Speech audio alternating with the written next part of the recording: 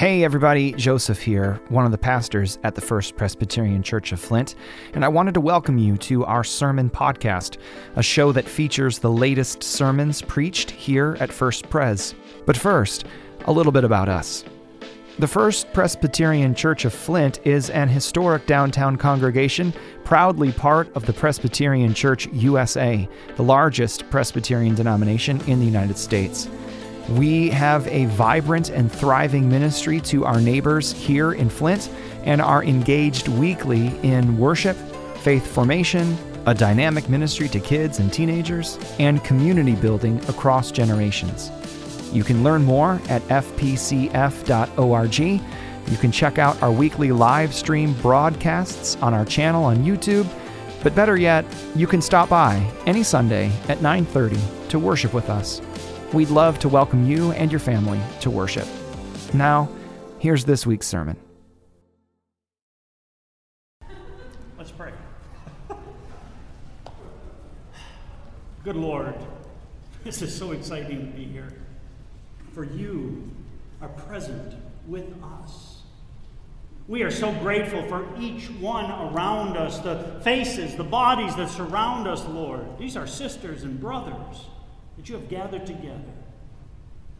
So, Lord, move your Spirit, your enlivening, wise Spirit among us, and bind us together, Lord, through your word. For that is the only sure thing in all of life. Your word that comes to us filled with life. So help us to listen and to follow together. Jesus, in whose name we pray. Amen. Amen.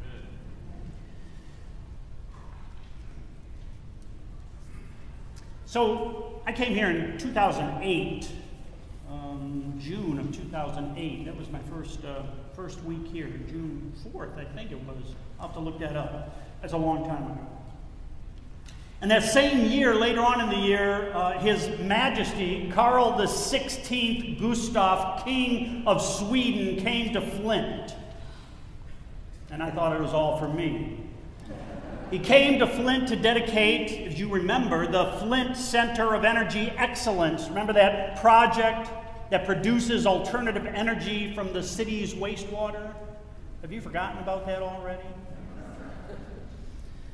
He was welcomed when he came by federal, state, local dignitaries, by the governor, by Flint's mayor, by U.S. senators and state representatives, by the U.S. ambassador to Sweden, the Swedish ambassador to the U.S. He was greeted by corporate presidents and CEOs, university presidents and provosts, foundation presidents and reps involved in securing the funding for that project. He was greeted by members of various Swedish, of course, and Swedish-American chambers and associations and societies, as well as, and maybe you were all there, but maybe it was as this large contingent of university students and members of the Flint community. Do you remember this? I was thrilled to be in Flint. The King of Sweden has arrived. The speeches that day were filled with praise. Praise for the King's graciousness in visiting Flint and supporting this project, a collaborative work that would benefit the city of Flint and our environment. Politicians, candidates, sitting presidents of the United States, we all know what it means when a dignitary comes to visit. The first visit from a sitting president to Flint, Michigan was 1936, Franklin Delano Roosevelt, in the throes of the Great Depression. And on that day, he was welcomed by 150,000 people. 20,000 packed like sardines in Atwood Stadium to listen to his speech. The welcome was filled with shouts of praise, with honoring speeches that he and his hope-filled presence in the midst of such depression should come and visit us. president, a king. We all know what it means when a dignitary comes to visit, when one who holds power to inspire, to make or break a life of our community comes to town.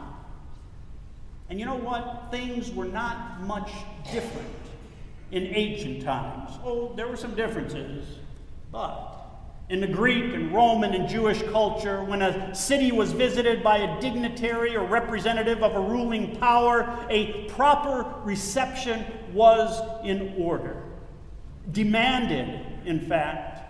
It often included the minting of new coins to commemorate the event, new taxes to pay for the event that would require not only pomp and circumstance, but a sprucing up of the city's entryways and main thoroughfares, like replacing and leveling the bricks on Saginaw Street.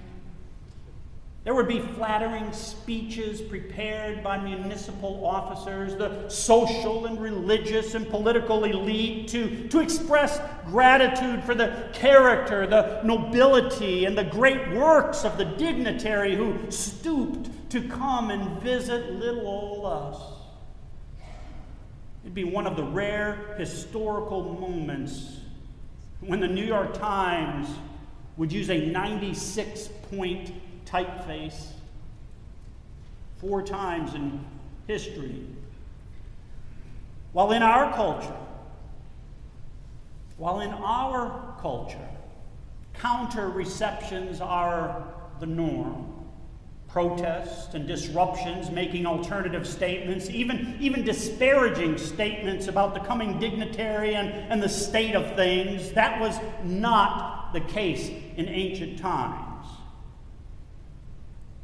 Not only was it a proper reception expected, it was the honorable and life-preserving duty of a city. To do otherwise, to fail the duties of a proper welcome, would shame the visiting representative who was known to hold the power. A scenario that resulted in disaster for a city and its populace.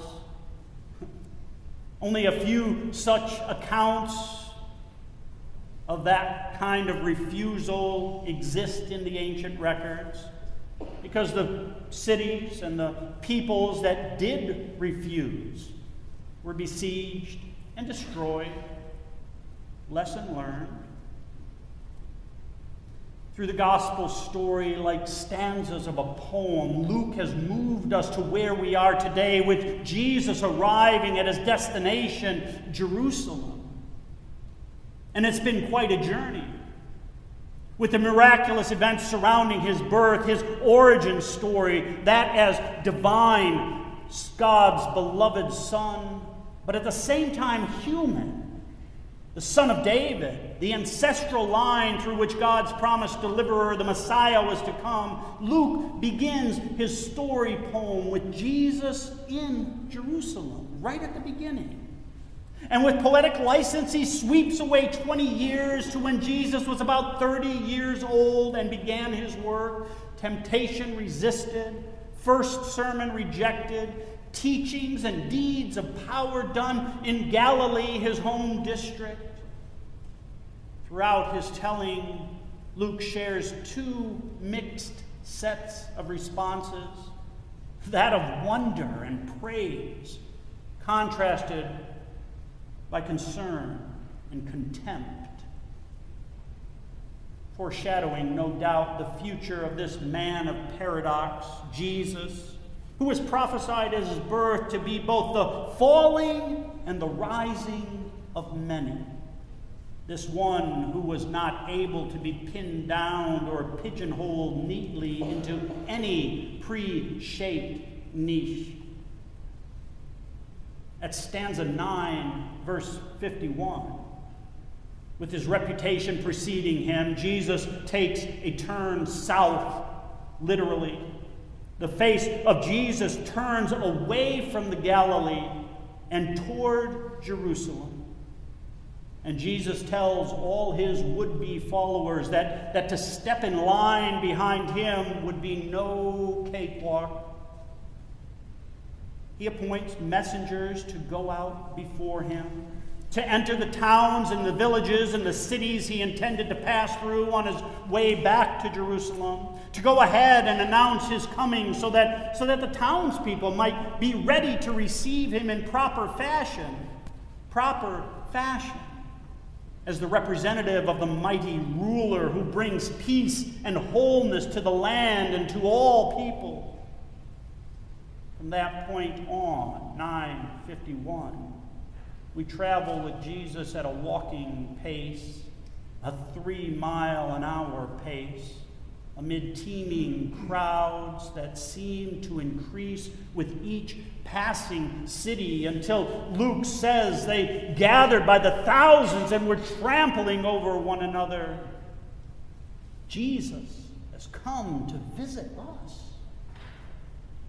He walks on, stopping here and now there, and there we are at his heel among the entourage of disciples, just listening and watching and caught up in the excitement, being welcomed with enthusiastic shouts of praise, being castigated and tested, opposed and eyed with malicious intent.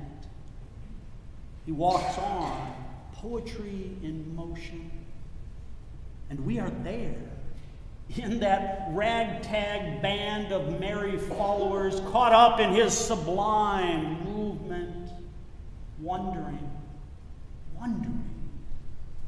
where's this all leading? Oh, we know we're headed to Jerusalem, but once we're there, then what? We can only imagine the grand reception with dignitaries and speeches and crowds and streamers or confetti and banners and shouts of acclamation and songs of welcome and fireworks that await Jesus and us upon his arrival. Jerusalem.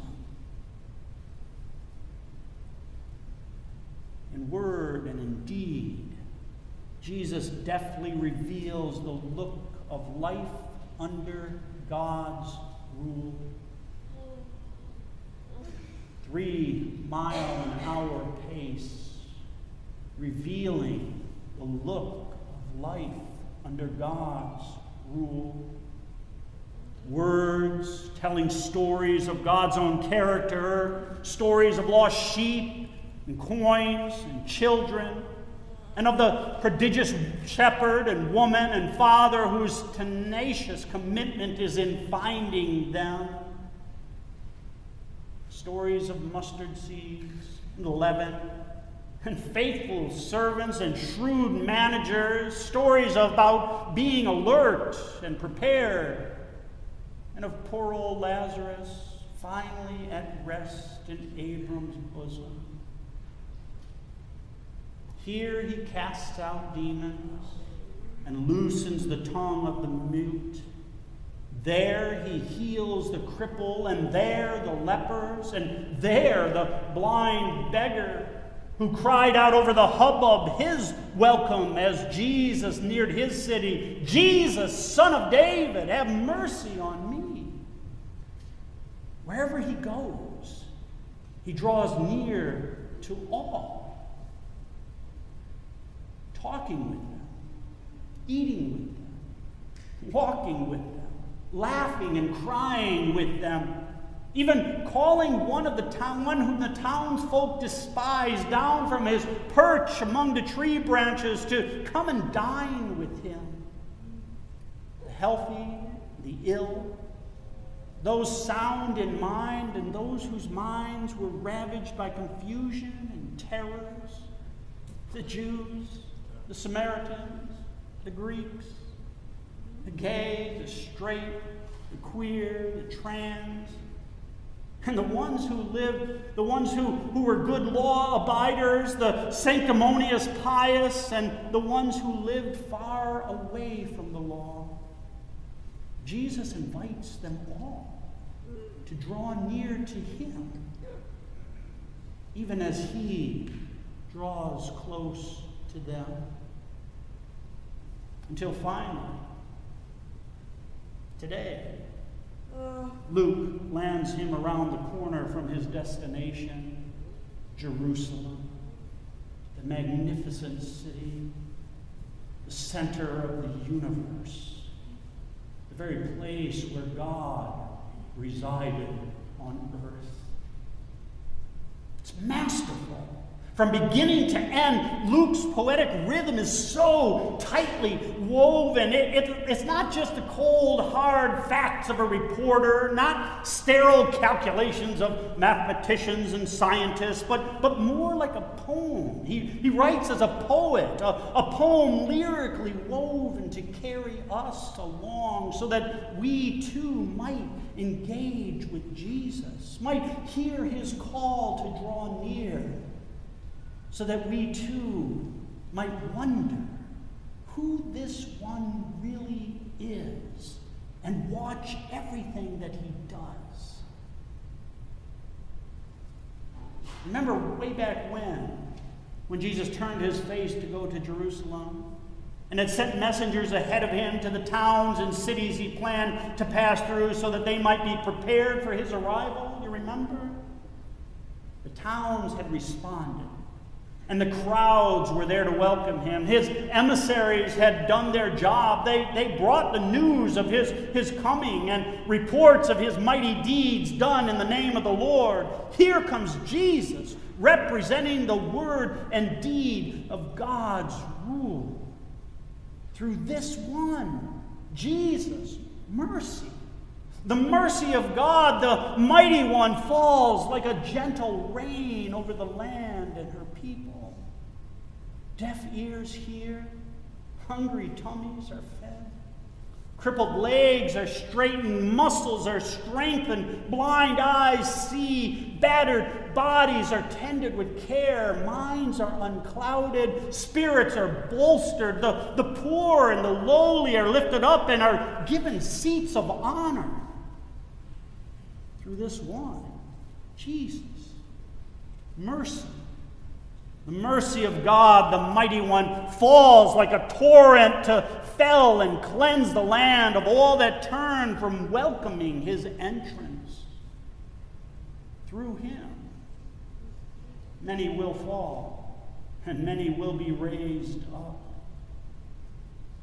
The implicit question for each town, each person: will you welcome him, or neglect his arrival to shame him? There's a poet I really like, R.S. Thomas, a good Scotsman. Gets our Presbyterian hearts pitter-pattering a little bit.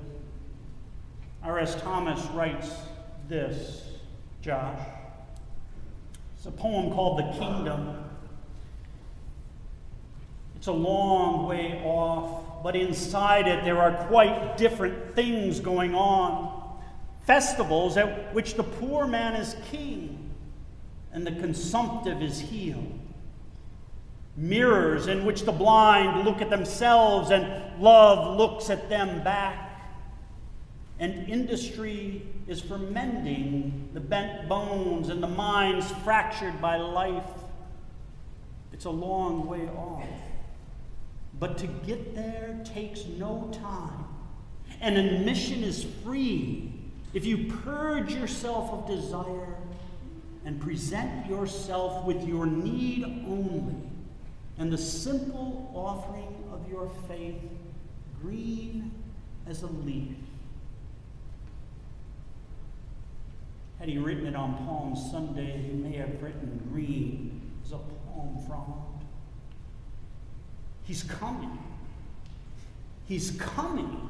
And with unbridled excitement like that of a child unable to fall asleep on Christmas Eve, unlike Paul unable to fall asleep on Christmas Eve, the announcement of his arrival, the telling of his wonder-working power, the invitation to welcome Jesus is now given. Jerusalem, Jesus is coming. And Luke's poetry moves at this moment to the rhythm of a small, dark, obedient donkey foal now freed from his usual tree tie, whose hour had come. This, by the way, is the hour that all donkeys have been braying about ever since. And with shouts about his ears and cloaks and palms strewn before his feet, he lifts one dusty hoof after another, moving forward into the holy city in concert with the man who rides so lightly upon him. The hour had come. The donkeys, the mans, the hungry ones, the despised ones, the broken ones, the poor and ragged of both countryside and city. The hour had come. The officials and the elite of the towns of Jerusalem. The word had been brought, had come forth announcing his coming, but it is quite clear that the grand reception was not there. There were no municipal banners, no fireworks, no streamers, no confetti, only a smattering of disciples, Luke says. Disciples singing praises to welcome him. And all the social, religious, political officers described by Luke as the chiefs, priests, scribes, and leaders of the people, well, their speeches, their moment of grand speech were only demands that Jesus silence his disciples to stop this nonsense. Who was he, after all? In the face of Rome, the emperor, Pilate, his representative, the one they welcomed in grand and boisterous fashion, lest they be besieged and destroyed. Who was he, this man riding a donkey, after all, but nothing but a backwoods hick? Who was he but one who broke their laws in favor of one that wrested status and power from their hands in favor of giving them, along with everyone else, a towel instead, so that they might wash one another's feet, might tenderly, lovingly care for those in need. Who was he, after all? Who do you think you are? A king? Ha! You're but a poor and humble man riding not atop a mighty stallion, but on a lowly donkey. You have not conquered others with the might of armies, but rather you welcome conquered and conqueror to sit at the same table. Who are you? We demand black and white answers, and your actions, your words introduce gray. We demand might and right, and you talk of humble servitude? We demand cold, hard facts about who's in, who's out, and you give us an introduction to poetry. And knowing the fate of those who turn aside from his appearing, all Jesus could do was weep.